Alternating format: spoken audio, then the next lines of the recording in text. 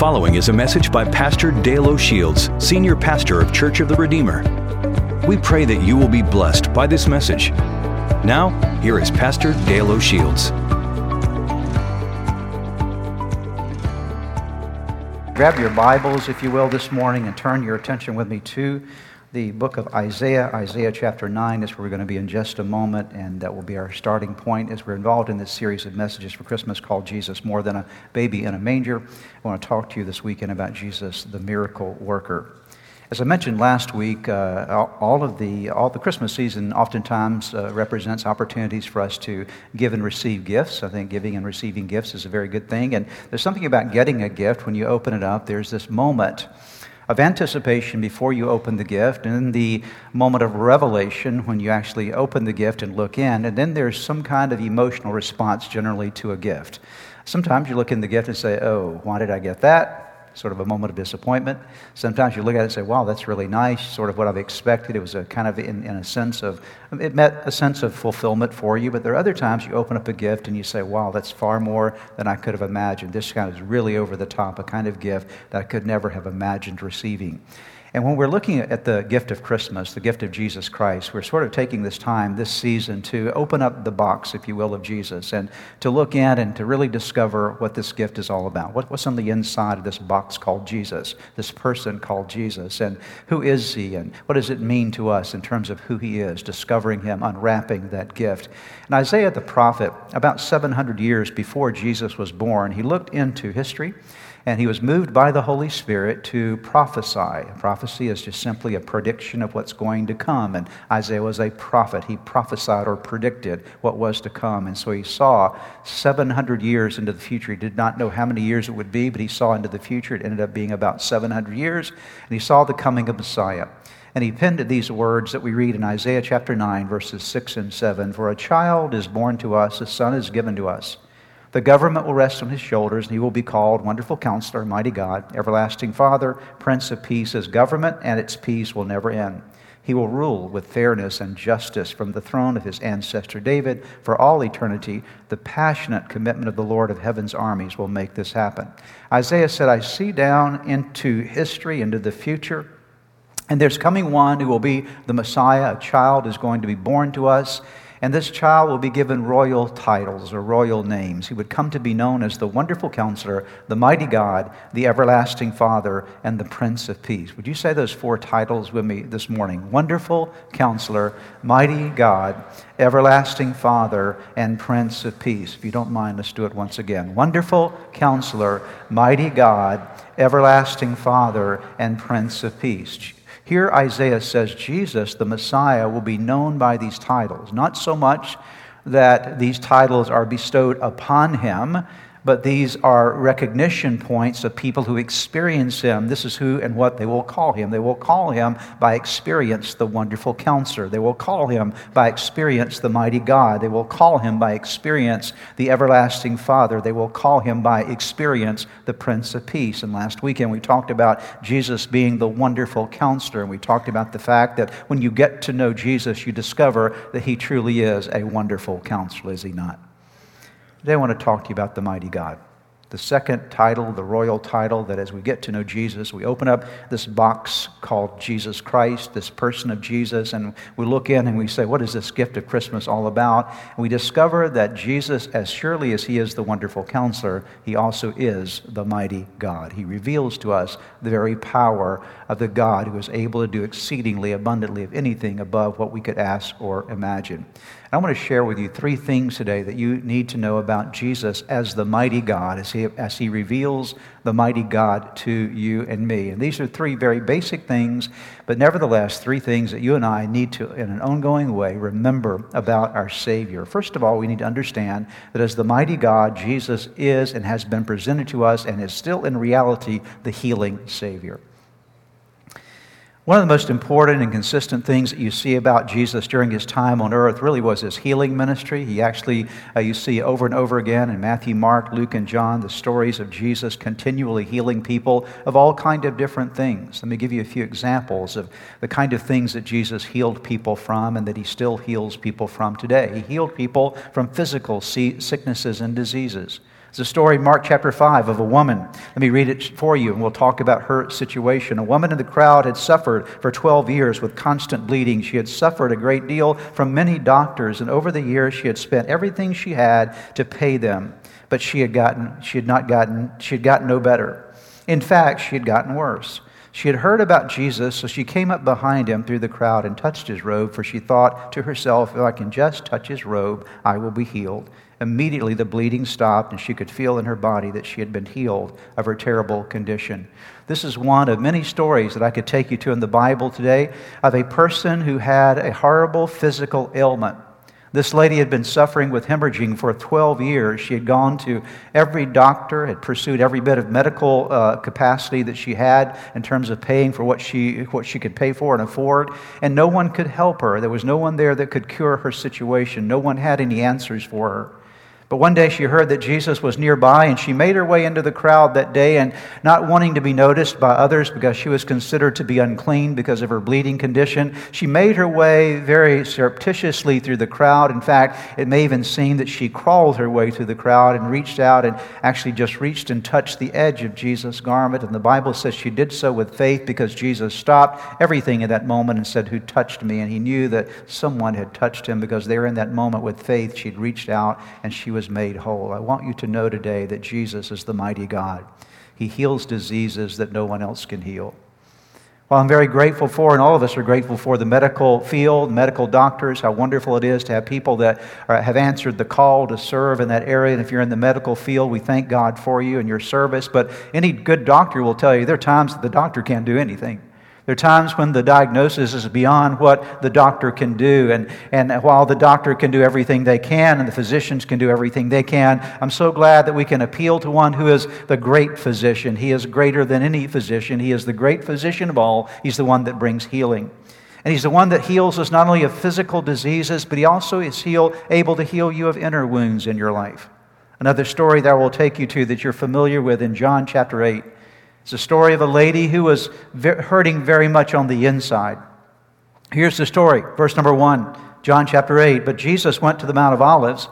At dawn he appeared again in the temple courts where all the people gathered around him, and he sat down to teach them. The teachers of the law and the Pharisees brought in a woman caught in adultery. They made her stand before the group and said to Jesus, "Teacher, this woman was caught in the act of adultery. In the law, Moses commanded us to stone such women. Now, what do you say?" Let's stop there just for a moment and understand what's really going on. Here's a lady who's been caught in something immoral, something that she knew was wrong. She was aware of the reality that her behavior was not appropriate. But these religious leaders grabbed her. The Bible says she was caught in the very act of adultery and brought into the presence of Jesus.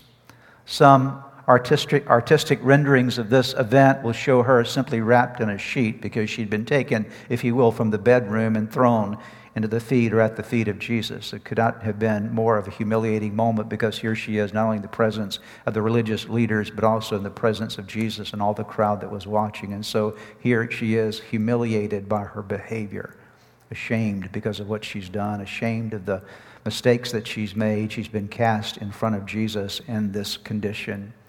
And the religious leaders are saying, what we really want to do is to stone her. She deserves to be stoned. She deserves to be put to death. That's what the law says to do. Jesus, what are you going to do?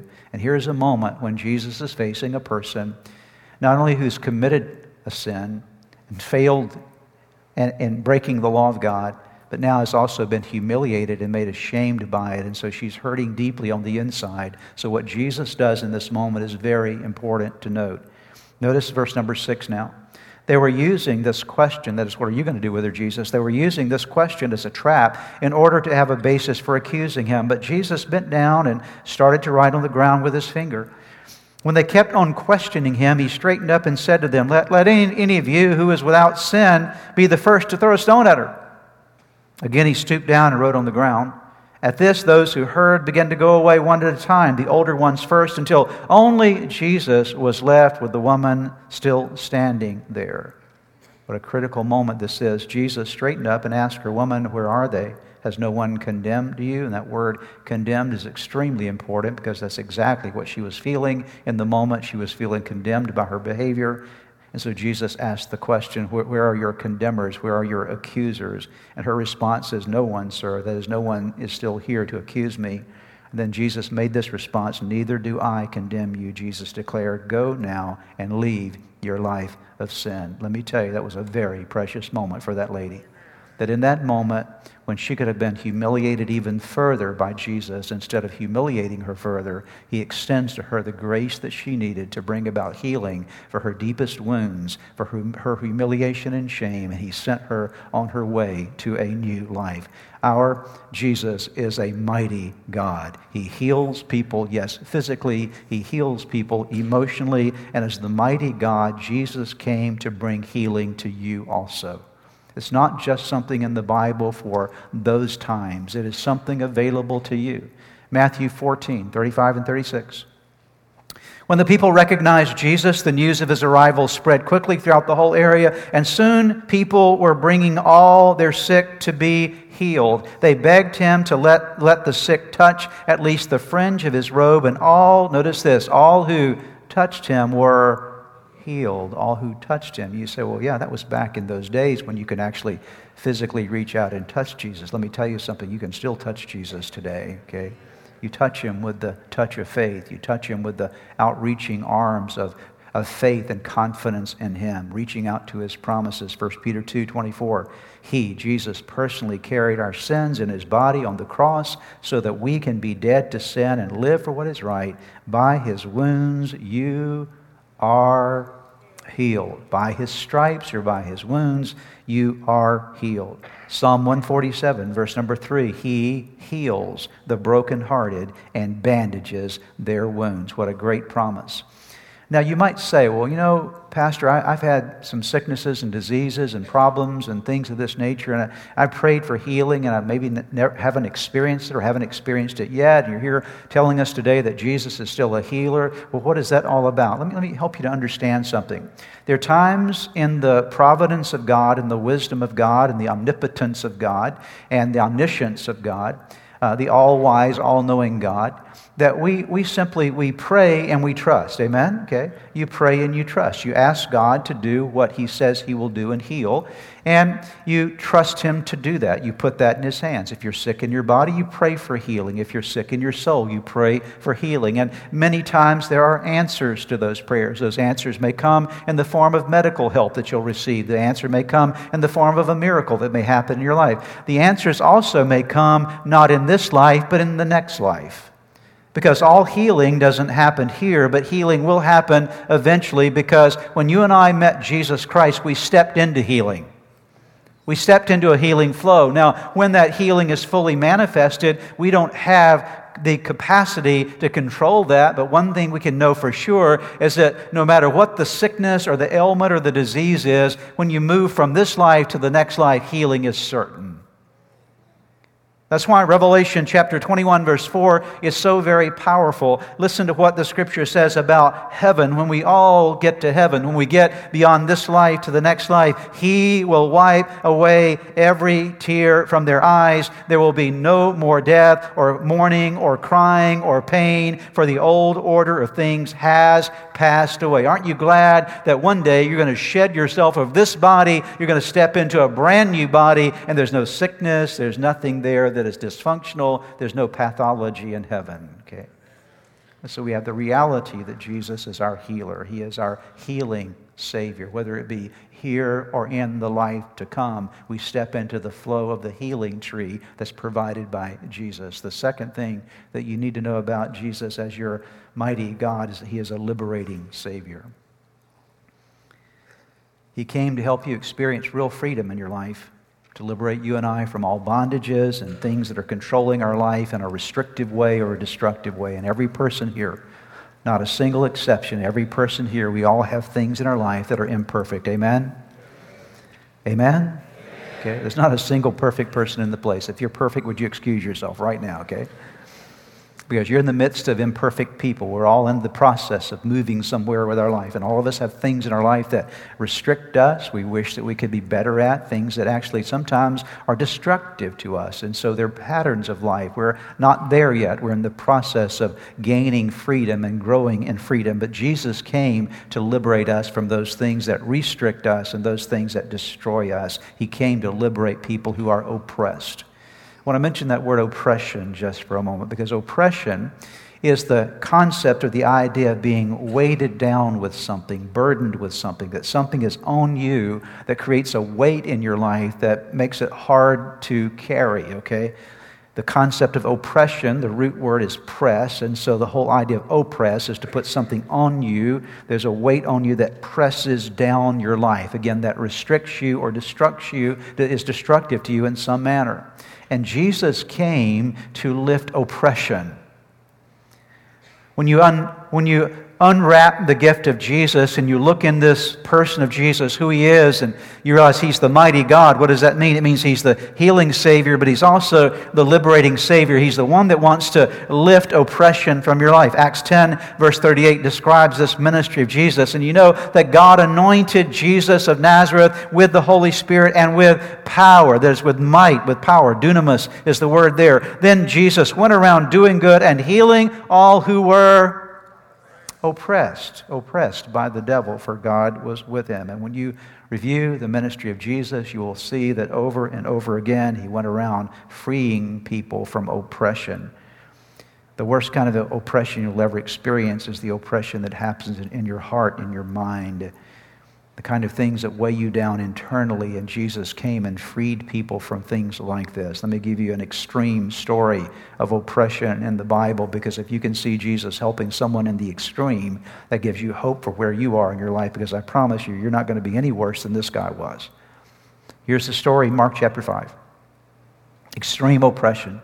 Jesus, to set the context here for you, Jesus had just crossed over the Sea of Galilee, and He had His disciples with Him, so He gets out on the other side of the lake, on the Sea of Galilee, and the Bible says that when Jesus climbed out of the boat, a man possessed by an evil spirit came out from a cemetery to meet Him. So this man was living in a cemetery. The man lived among the burial caves and could no longer be restrained, even with the chain.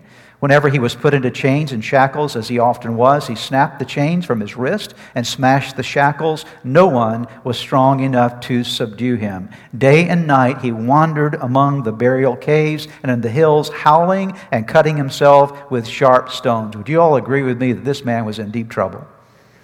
I mean, we're talking about an extreme case of oppression. Not just actually in his case was it oppression. This man was actually possessed by the devil.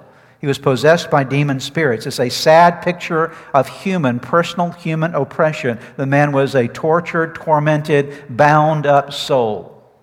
There was no hope for this man. Everybody had tried everything they could to help him as well. And no one could restrain him. In fact, he had so much demonic entity, so much demonic power in him, that when they would shackle him with chains, he had the capacity to break those chains. Horrible story. But Jesus arrives on the scene. As you see, He gets out of the boat, and there He encounters this man. Notice verse number 6. When Jesus was still some distance away, the man saw Him, ran to meet Him, and bowed low before Him with a shriek. This is the demon in him now. You're going to hear exclaiming these words. With a shriek, he screamed, "Why are you interfering with me, Jesus, Son of the Most High God? In the name of God, I beg you, don't torture me." For Jesus had already said to the spirit, "Come out of the man, you evil spirit." Then Jesus demanded, Jesus is addressing the spirit in this man, the demons in him, "What is your name?" And he replied, "My name is Legion, because there are many of us inside this man." Then the evil spirits begged Jesus again and again not to send them to some distant place. There happened to be a large herd of pigs feeding on the hillside nearby. "Send us into those pigs," the spirit begged. "Let us enter them." So Jesus gave them permission. The evil spirits came out of the man and entered the pigs, and the entire herd of about 2,000 pigs plunged down the steep hillside into the lake and drowned in the water. It's fair to say that this man could have been possessed by as many as 2,000 demons. I don't want one demon in my life. How about you, okay? But we're talking about someone that had potentially 2,000 demons possessing. That's why he was so tortured. He was in a bad situation. There's not a single person here that can come close to the kind of condition that this man had. And there in the story, Jesus steps in and brings healing and restoration. And then you see what happens. You see the man at the end of the picture here in verse number 15. When they came to Jesus, the people around the territory heard about this miracle. They came to see what had happened. When they came to Jesus, they saw the man who had been, notice it's past tense now, who had been possessed by the legion of demons, sitting there dressed and in his right mind, and they were afraid. So here's the story of a man who is not in his right mind when we meet him, but by the time Jesus intervenes in his life, he's in his right mind. This is the liberating Savior. This is the one who came as the mighty God. Now, you say, well, that's in the New Testament. That's when Jesus was on earth. I want you to know that Jesus still liberates people today, okay? It's not over with, okay? He still does this kind of work in people. Luke 4, verses 18 and 19 speaks of the ongoing ministry of Jesus. Jesus declared, "The Spirit of the Lord is upon me," Jesus said, "for He has anointed me to bring good news to the poor. He has sent me to proclaim that captives will be released, that the blind will see, that the oppressed will be set free, and that the time of the Lord's favor has come." John 8, 31 and 32. Again, the words of Jesus. Jesus said to the people who believed in Him, "You are truly my disciples if you remain faithful to my teachings, and you will know the truth, and the truth will do what? It will set you free." And then in verse 36, "So if the Son sets you free, you are truly free." Or one translation says, "You are free indeed." Jesus is your mighty God, and as your mighty God, He is your liberating Savior. He is your healing Savior. He is your liberating Savior. And the third thing I want to mention just briefly today for us is He's also your supernatural Savior. The word supernatural is a word that is very easy to understand because you just break the two words apart, natural and super. That's all it is. So natural, let's start with the natural first. Natural is what's natural.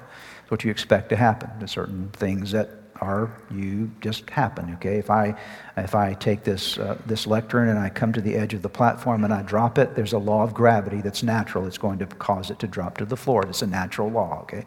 Now, if I take this lectern over to the side of the platform and I hold it up and I drop it and it stays in midair, that's called supernatural, okay, right? Because it's above or beyond the natural. Okay, so supernatural is something that we're not familiar with talking about very much, except oftentimes in very weird ways. But the Bible is a supernatural book. It's a supernatural book because if you take out all the supernatural things in the Bible, you have very little Bible left. Okay. From Genesis, how many know it starts in Genesis with God speaking and things start popping into existence, right? That's kind of supernatural, right? Not kind of, it is supernatural. And so you go all throughout the Bible and you see all these events that are the supernatural, or I'll give you another word, is the miraculous.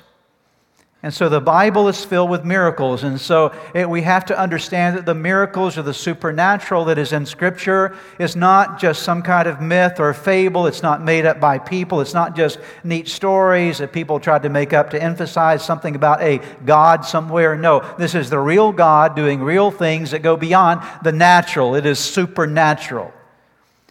And so our God, when He intervenes, God cannot be anything other than supernatural because God exists above the natural, right? God by His very nature is supernatural, okay? God is spirit, and they that worship Him must worship in spirit and truth. And so just to experience God is to experience the supernatural. There is no supernatural apart from God. He is that very thing. And so we have to lend ourselves to a new understanding and expectation that if we serve God and know God, we can anticipate supernatural things happening in our lives. Can I get a little amen right there? While we'll live in the natural, there'll be those moments, those times when there will be supernatural things that will happen in our lives because God is the God of the supernatural. He has established the natural, but He's also the God of the supernatural. And there are miracles of all kinds of supernatural dimensions in Scripture that still happen in the lives of people today. Let me give you just 3 examples of those. First of all, there's stories in the Bible of supernatural provision. And our God is the God of supernatural provision. One story that we see that you're very familiar with is the time that Jesus was in that place of teaching on a hillside one day. And 5,000 men were there, plus the women and the children. So as I've told you before, there's probably 10, 15, 20,000 people on the hillside that day. And so Jesus said, we need to give them something to eat. And He told the disciples to go and find some food. You know the story. They went out and they found 5 loaves and 2 fish. Now think about that just naturally with me for a moment. Let's go to the natural realm for a moment. In the natural realm, as we've got 5,000 plus women and children, again, 10, 15, maybe 20,000 people that are there that day. And here we have 5 loaves and 2 fish. There's no way that you can feed that many people with 5 little fish, 5 loaves and 2 little fish. You can't do it. The natural laws say that's impossible. The natural laws says you can't do that. It's not, the math doesn't work. That's hardly enough for even one person. In fact, it was one little boy's lunch. It was not even lunch for an adult. So here we have this situation that naturally lends itself to an impossibility. Now pick up the story with me in Matthew chapter 14. Then He told the people to sit down on the grass. Jesus took how many loaves? 5. And how many fish? 2, okay? 5 loaves, 2 fish. He took the 5 loaves and 2 fish, looked up to heaven. That's where the supernatural power comes from. Looked up to heaven and blessed them. Then breaking the loaves into pieces, He gave the bread to the disciples who distributed it to the people. Now notice this. Notice this. They all ate as much as they wanted. That's supernatural. How many fish do we have? How many loaves do we have? 5. And now we've got 10,000 plus people. They ate everything they wanted. This is massive fish and bread buffet. All you can eat. And afterward, the disciples picked up 12 baskets of leftovers. So not only had everyone eaten everything they wanted, but now there are 12 baskets of leftovers for each of the disciples as well. And then it goes on to add emphasis to this. In verse 21, about 5,000 men were fed that day in addition to all the women and the children. That's miraculous. That's miraculous. Let me give you another story of miraculous provision. Anybody appreciating who Jesus is today? Matthew 17. Love this story. On their arrival in Capernaum, Capernaum is a little fishing village on the northwestern shore of the Sea of Galilee, where Jesus operated out of many times on their arrival in Capernaum. The collectors of the temple tax came to Peter and asked him, "Doesn't your teacher pay the temple tax?" "Yes, he does," Peter replied. Then he went into the house. That's where the little house that Jesus was there with them in. But before he had a chance to speak, Jesus asked him, "Well, what do you think, Peter? Do kings tax their own people or the people they've conquered? Or the people they've conquered?" "They tax the people they've conquered," Peter replied. "Well, then," Jesus said, "the citizens are free." That's another story, another teaching for another time. Let me get to the point I want to make today. "However, we don't want to offend them, so go down to the lake and throw in a line." So let me stop there for a moment. Peter and Jesus owed the temple tax, okay? It was tax time. It was April 15th, okay? In those days, okay? And so they owed their taxes. Now, Jesus really didn't really owe taxes because he's king, right? Okay, so that's the point that was being made there. But nevertheless, he says, we don't want to offend them. So he said, "Peter, here's what I want you to do. I want you to go down to the lake and throw in a line." I mean, you know that it's like, that doesn't make any sense, right? I owe my taxes and you're telling me to go fishing, right? But now it gets even a bit stranger. "Open the mouth of the first fish you catch, and you will find a large silver coin. Take it and pay the tax for both of us." You owe your taxes, you go fishing, and you get everything you need to pay your taxes. Try that next April 15th, okay? The point being here is that in any need, in any situation that you're in, you can trust that God always has enough for you, okay?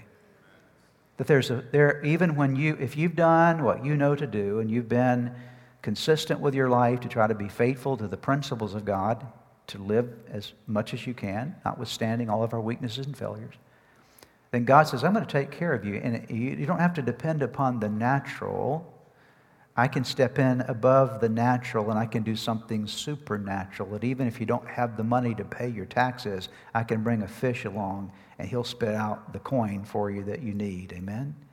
Even when you only have 5 loaves and 2 fish and you need to feed a whole bunch of people, I can come in, and if you'll give it to me, I can bless it.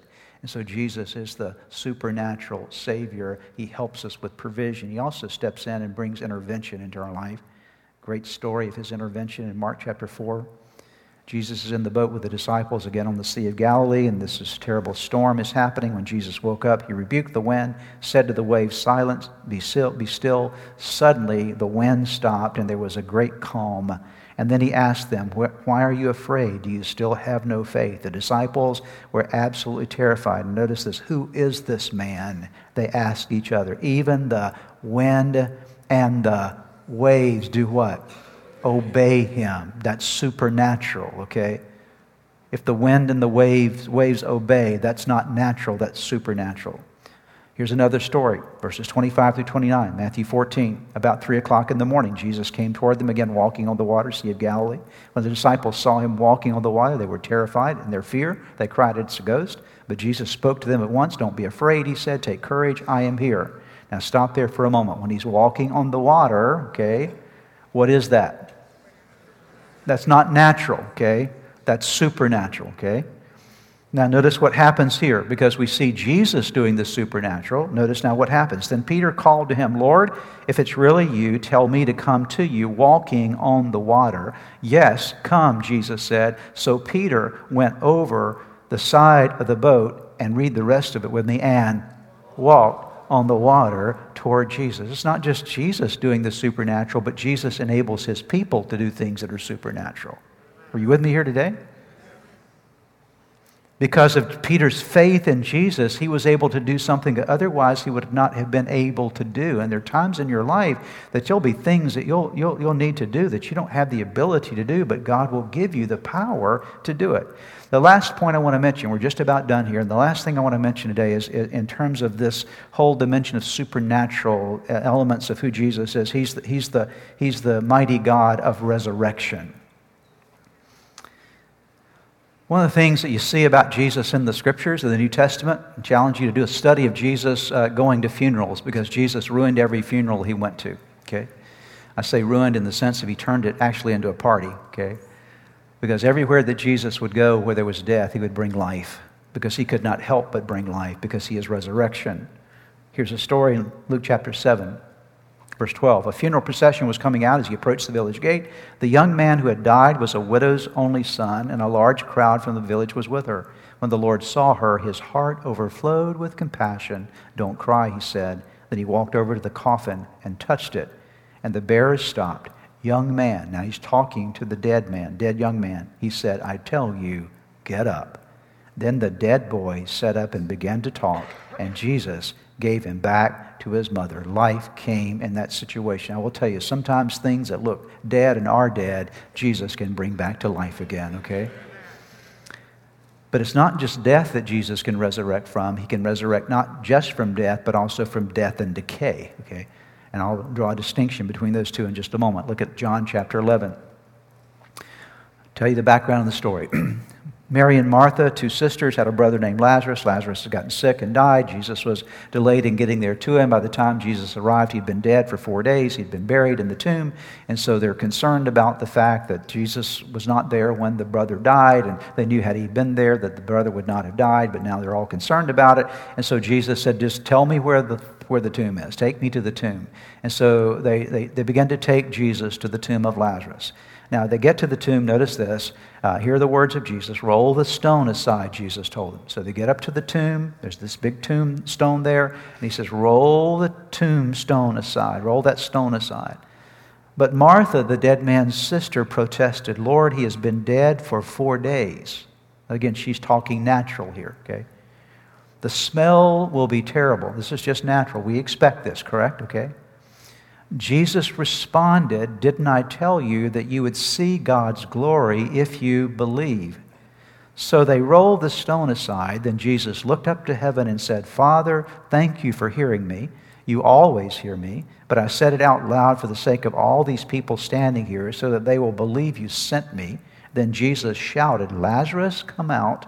And the dead man came out, his hands and feet bound in grave clothes, his face wrapped in a headcloth, and Jesus told them, "Unwrap him and let him go." Here you see, it's an amazing story. Again, these are not fables, these are not made-up myths in the Bible, these are real things that happen. So here's Jesus stepping into this situation, rolled the stone away, he called Lazarus forth, he comes out all bound up, and here's you see that Jesus is intervening not just in something that is dead, but now it goes a step further. He's intervening in something that is decaying, okay? Sometimes in your life, dear ones, I will tell you, there will be moments when you look at something and it feels so dead. I've had people tell me before, my marriage is dead. Well, it may be dead, but Jesus is still the resurrection, okay? Amen? And I've watched Jesus resurrect relationships. In some situations, things are not just dead, they're already decaying, okay? They already stink. They've gotten past the point of death. They're now deteriorating even beyond the point of death. Decay is there, and Jesus in this situation stepped in. What I want you to know today is that Jesus is the supernatural Savior, okay? You can trust Him for provision. You can trust Him for intervention. You can trust Him for resurrection. You can know that He is the healing Savior. He is the liberating Savior, and He is the supernatural Savior. That's why Isaiah, when he looked into the future and he saw coming the Messiah, a child will be born, a son will be given, and His name will be called Wonderful Counselor, Mighty God, Everlasting Father, and Prince of Peace. That when you and I open up this package of Jesus, and if you will, look in the box and see who He is, we look in and discover this is far more than I could have ever imagined. He is the Wonderful Counselor, and He is the Mighty God. Would you pray with me today?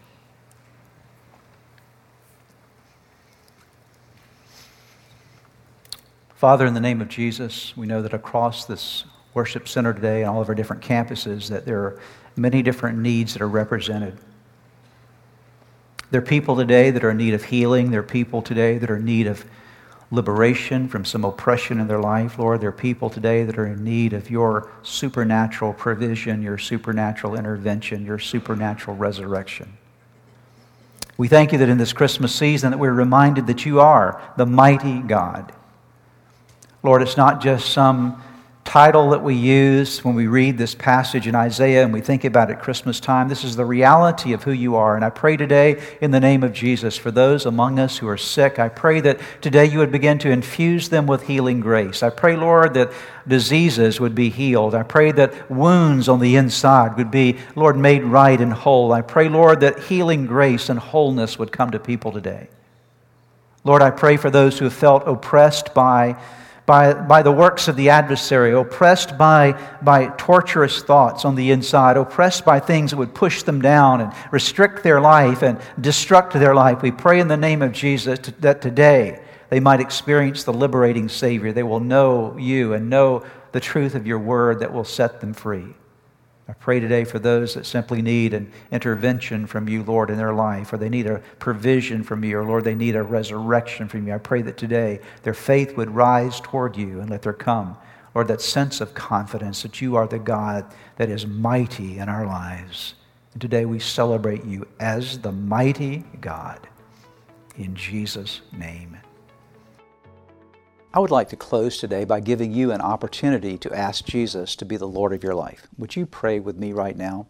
Right where you are, just simply bow your head with me, and I'm going to give you a prayer to pray, and you can simply speak this prayer out, whisper this prayer out, and from the sincerity of your heart, call upon God, and I promise you that He will hear and answer you. So let's pray together. Start by simply whispering the name Jesus. Let there come from your heart just the declaration of His name. Say, Jesus, I know that I am a sinner, that I have fallen short with you. I'm sorry for all of my sins. Jesus, I believe in you. I believe that you are God's Son. I believe that you are the Savior of the world. I believe that you died on the cross for my sins. And I believe that you rose from the grave, that you are alive today. Now pray these words. Say, Lord Jesus, come into my heart. Come into my life. Forgive me of my sins.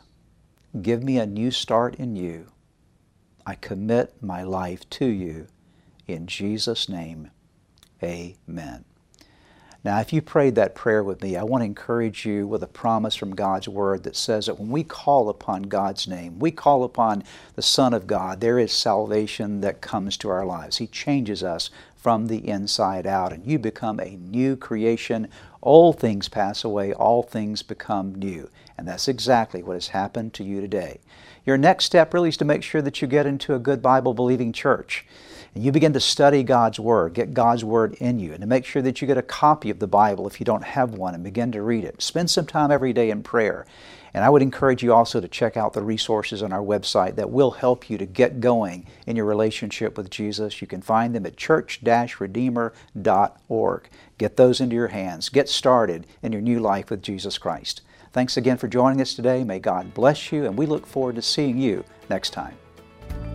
If you've prayed with a pastor today and made a decision to follow Jesus Christ, we have some resources for you on our website.